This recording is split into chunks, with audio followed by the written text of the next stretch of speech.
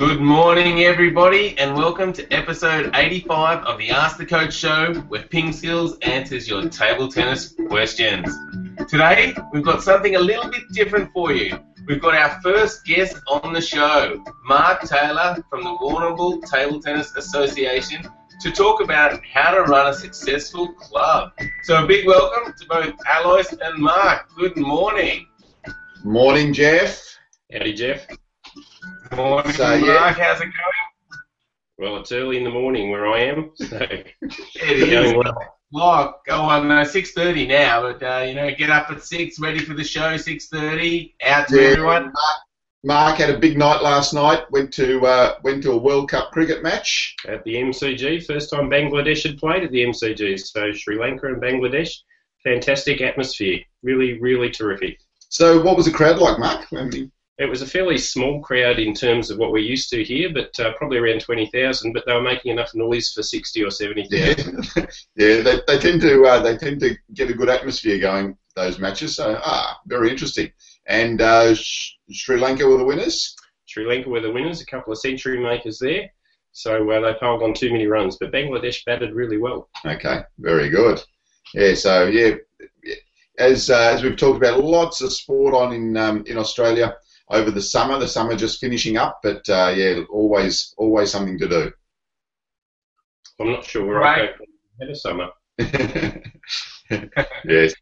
So Mark is from Warrnambool. So Warrnambool's about 2.5 to 3 hours from Melbourne, and Mark has been president of the Warrnambool Table Tennis Club down there, but also interestingly he works for the Southwest Sport, which is an organisation, and he is the club development officer down there, Mark. So interesting. We've been having lots of discussions about what makes a club successful, and I think it's a really big question because there's so many different aspects to a club. So from your experiences, Mark, what sort of things do you think? And not only from table tennis clubs, so we can start to look at different clubs and just see what is successful for them as well. Well, I think the first thing I should say is most of the clubs around here are run by volunteers. Yep. So the first thing is, have you got enough volunteers in your club? Yep. So attracting and retaining volunteers is very important. Mm-hmm. And unfortunately, when you go to a club, it's not just about playing that sport. For a lot of people it is. It's walking in the door and kicking the footy or playing with the basketball, or in our case, having hit a table tennis. Yep. But it's about policies and procedures that go beyond that so that it's fair for everyone that's there, and that they can provide feedback so the committee knows the direction they're heading in. So starting off with a bit of a plan, and then spreading the workload, I think, are good things that you can do at your club as well. Yeah, so the plan's interesting, isn't it? Because, I mean, often when we think about starting up a club, we think about, well, let's just get down there and let's have a hit, but the issues are always, where do these players come from? And then it's got to be viable as well, isn't it? I mean, you can't run a club be making a loss all the time. So it's, as you said, finding those volunteers is crucial, and then making the club viable as well. Well, the first club I was involved in was in somewhere close to where you live, Alice, and one of the difficulties that we had is that we needed a certain number of players so that we could actually pay the rent every week. Yep. So in terms of dollars, what sort of rent were you talking for the year? Well, we were talking about $25 an hour, which was $100 a week. So, we're up around our playing time, about $8,000, $9,000 in rent. Wow. Okay. The club I'm at the moment, it's a significantly different situation to that. So we don't have to worry so much about finances, and therefore you can focus on things like where you recruit your members from. But if you're worrying about finances, I think your focus tends to be in the wrong direction. But every club's got a lot of actions on their plate, and it's about knowing what those actions are and prioritising them so that you're getting the main ones done first. And I guess some clubs think what a good thing to do would be, but they miss out on their priority actions, so their club's pulling in the wrong direction. Yeah. And what about recruiting players? What have you found has been successful, maybe at Warrnambool Table Tennis, but also at other clubs? Well, partnerships are the big thing in Australia now because our national sporting bodies are into active after schools and getting clubs involved with schools. So I think for one, it's partnerships, and it doesn't matter whether that might be an aged care home because everyone loves playing table tennis. It's a great game that you can play until you can't volunteer anymore. So partnerships with different organisations, showing people that you've got in your club the ability to give them what it is that they want, whether it's a competition or whether it's social or whether it's beginners and a pathway. So if they want to go to play in the Olympics, your club can provide that first step. I think that's a really... That's really interesting, having that pathway. And how do you incorporate the volunteering aspect in that, or do you try and turn players into volunteers, or do you try and recruit volunteers separately? Well, I think in a lot of the clubs, Jeff, we are turning players into volunteers, and table tennis is an interesting beast because you can play until you're any age, whereas some organisations, footy clubs, you retire at 35 and then you stay around the club. So you've got to do both, I think. You've got to find people that want to volunteer and help you out in your club, and you've also got to get your players to pitch in where they can. So it might be being on a match committee so that your volunteer load is spread. Yeah, and I think that's a really crucial one, isn't it? You know, talking about table tennis playing till whatever age, you know, the veterans or the seniors table tennis has grown so much in the last 20 years, and that used to be where all our volunteers came from. It used to be, you know, you played till you're 30 or 40 or whatever it is, and then a lot of players would then form committees. They wouldn't play that much. But they would be around the club. They loved the sport, and that was their way of being around table tennis. Now, with the veterans movement, which is absolutely fantastic that players are still playing 60, 70, 80, 90, but that is an issue that has developed, and I don't think we've really coped with that well. The other thing that I'm involved in down in the southwest is the Academy of Sport, and one of the things that we're writing into the contracts of the Academy athletes is that they put back into the community. Okay. So we're trying to get from an early age the idea that there's lots of people contributing to your development, and you need to put back into your clubs and into your community so that you get from an early age that responsibility to help out. Yeah, that's interesting too. Excellent. Yeah, I think that makes a good point because I guess part of being a successful club is you putting back into that club. Yeah. So I think Dita mentioned though that it's also finding just a group of enthusiastic enough people that actually want to help, because if you're always trying to force people to help, then it's always a struggle. So you know it's finding that right group of people that are happy to be there. That's part of their social atmosphere. That's what they do, and I think that if you can find that sort of group of people, then you're really on a winner.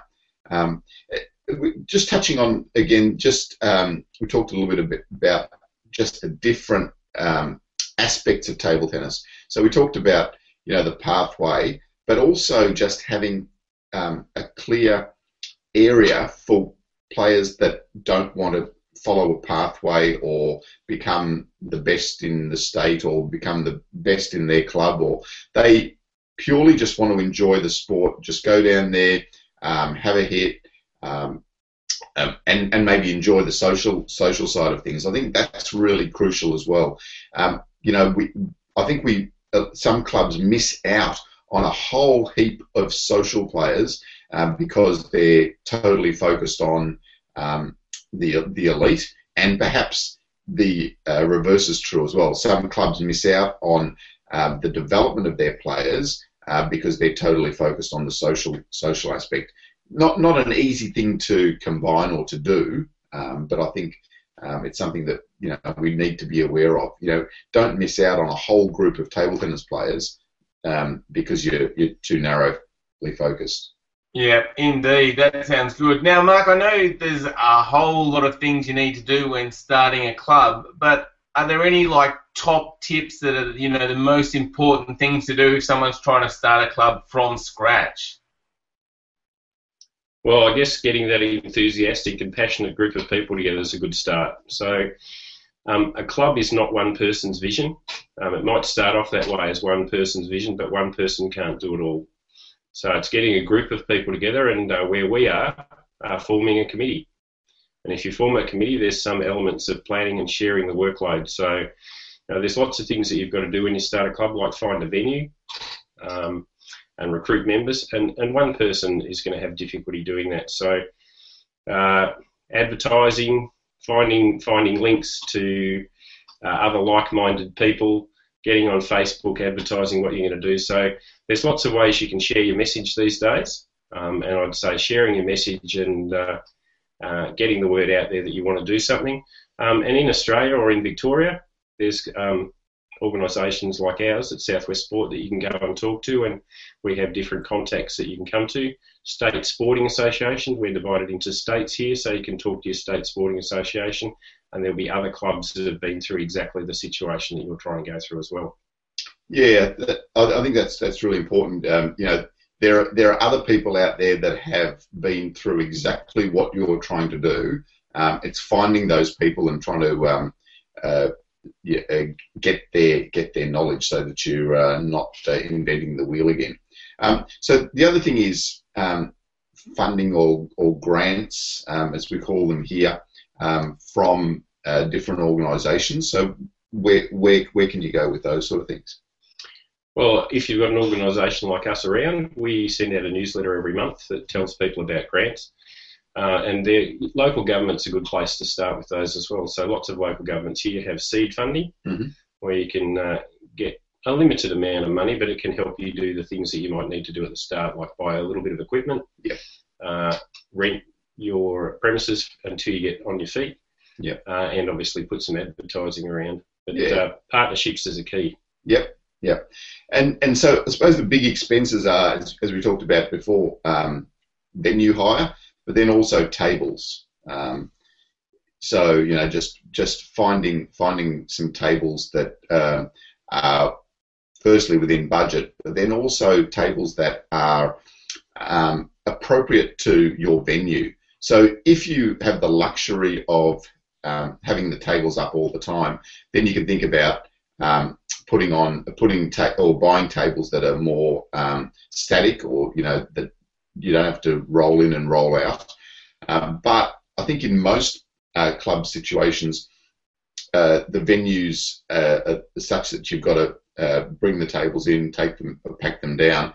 So it's finding suitable tables that are easy to pack up, that fold up easily, wheel away easily, and store easily as well. So because then when you start to need those volunteers to set up and pack up, it's not a matter of, we need 10 strong people to set the hall up. It's just anyone that comes in can open up the tables and close them up and put them away. So so I think finding the right tables is also important. And there's plenty of options out there now with tables. So there are lots of good brands. There's not one brand that's great, but there are lots of good brands. But make sure you research the things that you need from a table as well when you're setting up a club.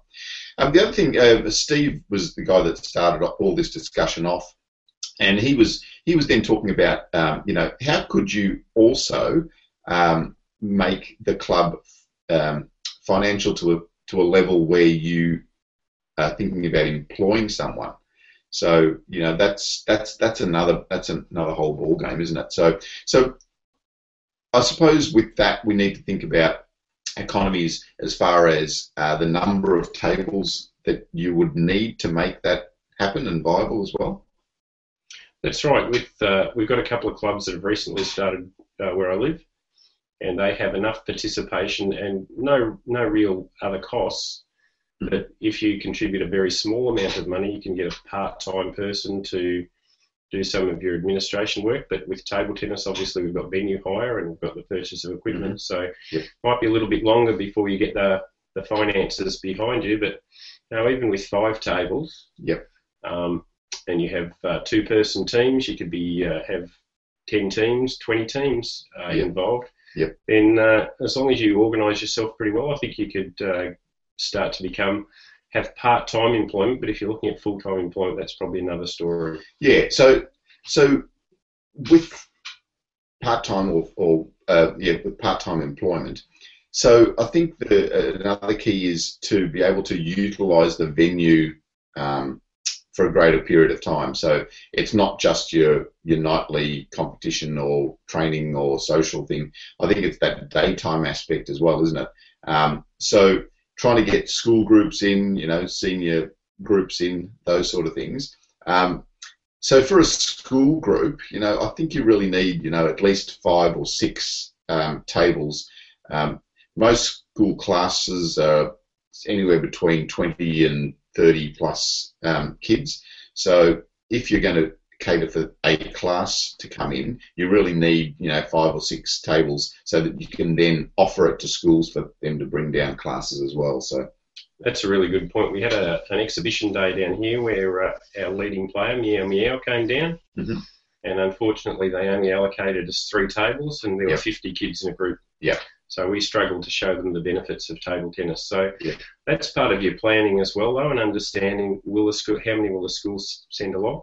Yep. And putting your tables up in a basketball hall means that you can, you might even get 12 or more on different occasions. But again, there's more startup costs with buying those 12 tables and then having somewhere to store them. Yeah, that's true, isn't it? Yeah. So and then finding the funding to get that up and off the ground. So it's all interesting, isn't it, Jeff? It certainly is, yes. So I think the things that I've picked up is you definitely don't try and do it all yourself.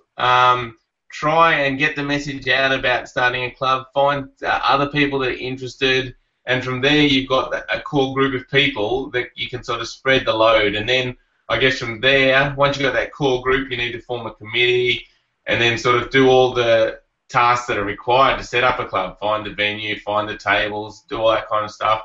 But then you've also got to spread that load to plan out activities for all different types of players that would come to your club, and then you can sort of grow from there. And if things go well, maybe you can get a part-time person on board. That's what I sort of picked up. Does that sound like a good plan, Mark? Sounds like a very good plan, and obviously we've got events like markets that happen all the time. And you might be able to take a table down to a market and expose table tennis to people that it hasn't been exposed to before. So there's lots of ways you can advertise that you want to start something. So this forum's a fantastic forum. I see lots of people answering your questions and putting their experience forward, and I would encourage people to do that. So when the Ping Skills question of the day comes out or any other comments, get online and add your thoughts. And then people can pick and choose the things that actually suit them as well. Excellent. Well, that sounds great. Well, thanks so much, Mark, for coming on. It's been very insightful, and hopefully it's been helpful to everyone out there. And I see Brocky's on there, and he just said, Alois and Jeff, can you introduce your new coach? So you obviously missed the start, Brock. You need to get on a bit earlier. Mark Taylor from Warrnambool Table Tennis. And I am a qualified level 2 coach. Absolutely. So in Australia, level 1, level 2, level 3. So he's getting up there. Indeed. Very good. All right. Well, let's move on to the Ping Skills question of the day from yesterday, Alois. And it was, what was the most important thing you learnt at your first tournament? And maybe Mark can answer this one too. Yeah. So for me, I think it was just seeing some different players and just seeing that, wow, seeing the older players. So I was quite young, and I remember when I played, there was the under-18 final at the same time, and I remember watching those guys play and just thinking, wow, this is just amazing, just the level of their play. I remember Robbie Javor, who was one of the he was Australian champion several times. I remember he was playing in the under-18s, and he won the under-18s on that day, and I still remember that, how fantastic he was, and that was something that I could aspire to. Yeah, what about you, Mark? tournaments? Well, my first tournament, I'll probably talk about my son who played his first tournament. I guess the thing that I learnt is that everything's not going to go according to time.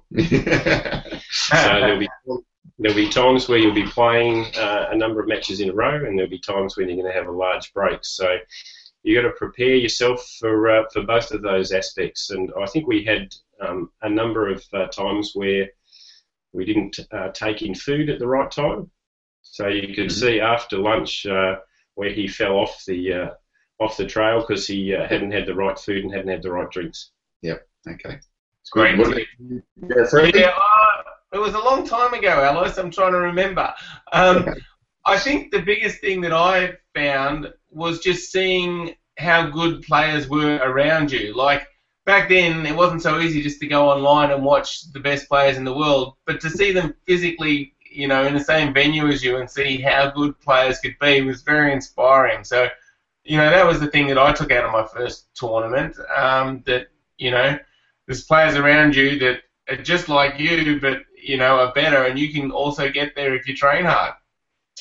So that's what I got out of my first tournament. Yeah, very good. Yeah, so I think if you haven't played a tournament, guys, just get out there and give it a try. It's a really interesting experience. You might win some, you might lose some, you might get thumped. Who knows? But just get down there and have a look. Yes, indeed. Alrighty. You're not playing still, Alice, because I see there's a question that says, "Are you better than me?" And I think we all know the answer to that question. Brock has got, "Are you better than Mark Alois?" Well, that will be yet to be determined. We might go out in the shed and have a battle off shortly. Is it high enough for me to lob? Yes. Mark, he's only a lobber. He's just a lobber. Excellent. All right, well, the Ping Skillers question for today, Alois, is have you started using the plastic balls? So everyone jump on to pingskills.com and leave a comment. Let us know if you are using the plastic balls. Yeah, it would be really interesting.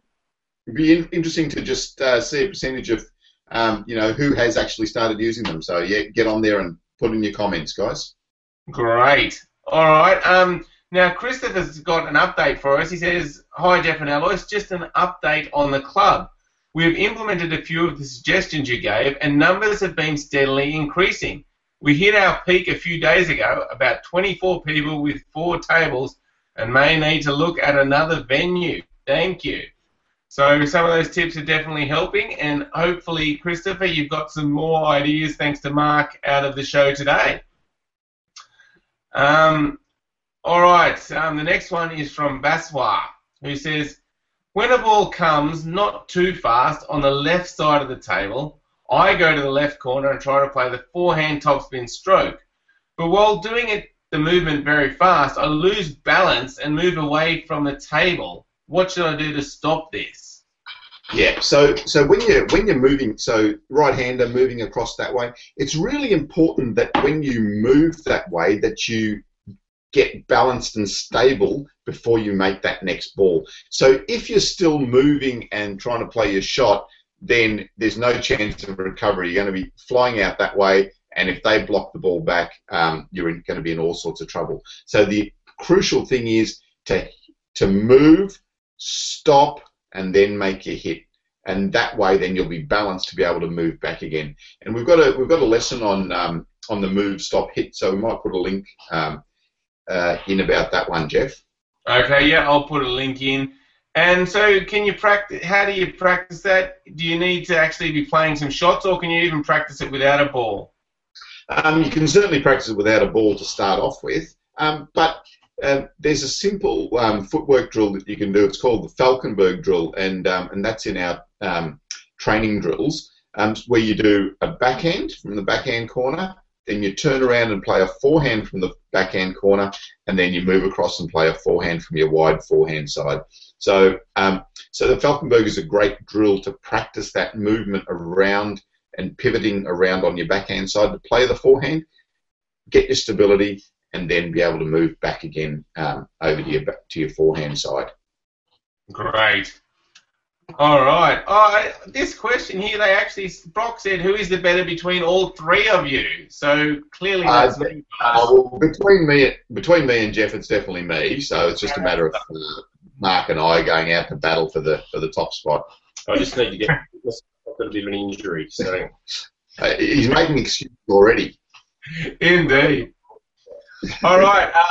Lucas has jumped onto the Google Q&A app and asked a question live on the show, which you can all do by going to our Google Plus page. He says, a couple of days ago, I started using a fast topspin against a very side spin serve.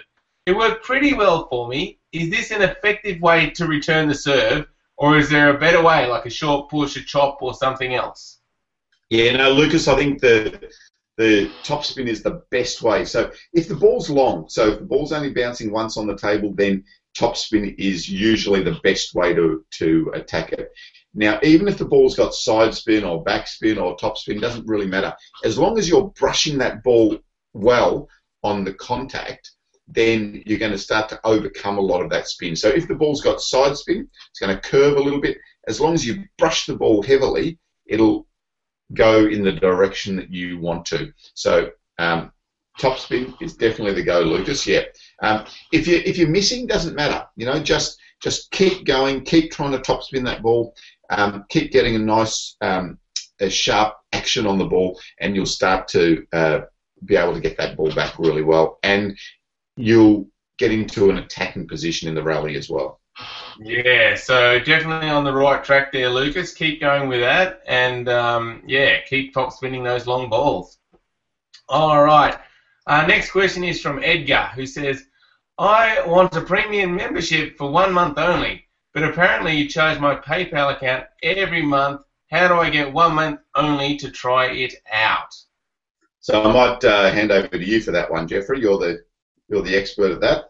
Sure. So so when you sign up, it is a recurring subscription, but you can cancel your membership at any time. So you can sign up and then cancel your membership, and you can do that easily through the PayPal site, or send us an email and we'll cancel it for you.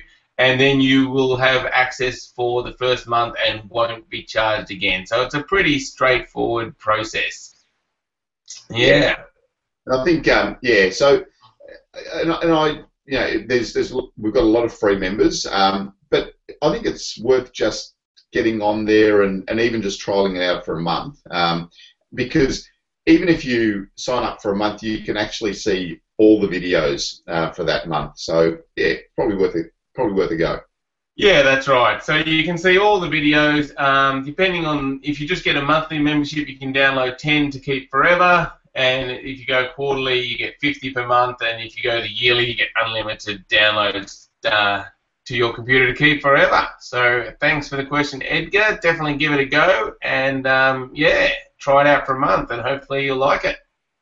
I'm sure they will, Jeff. Yes, indeed.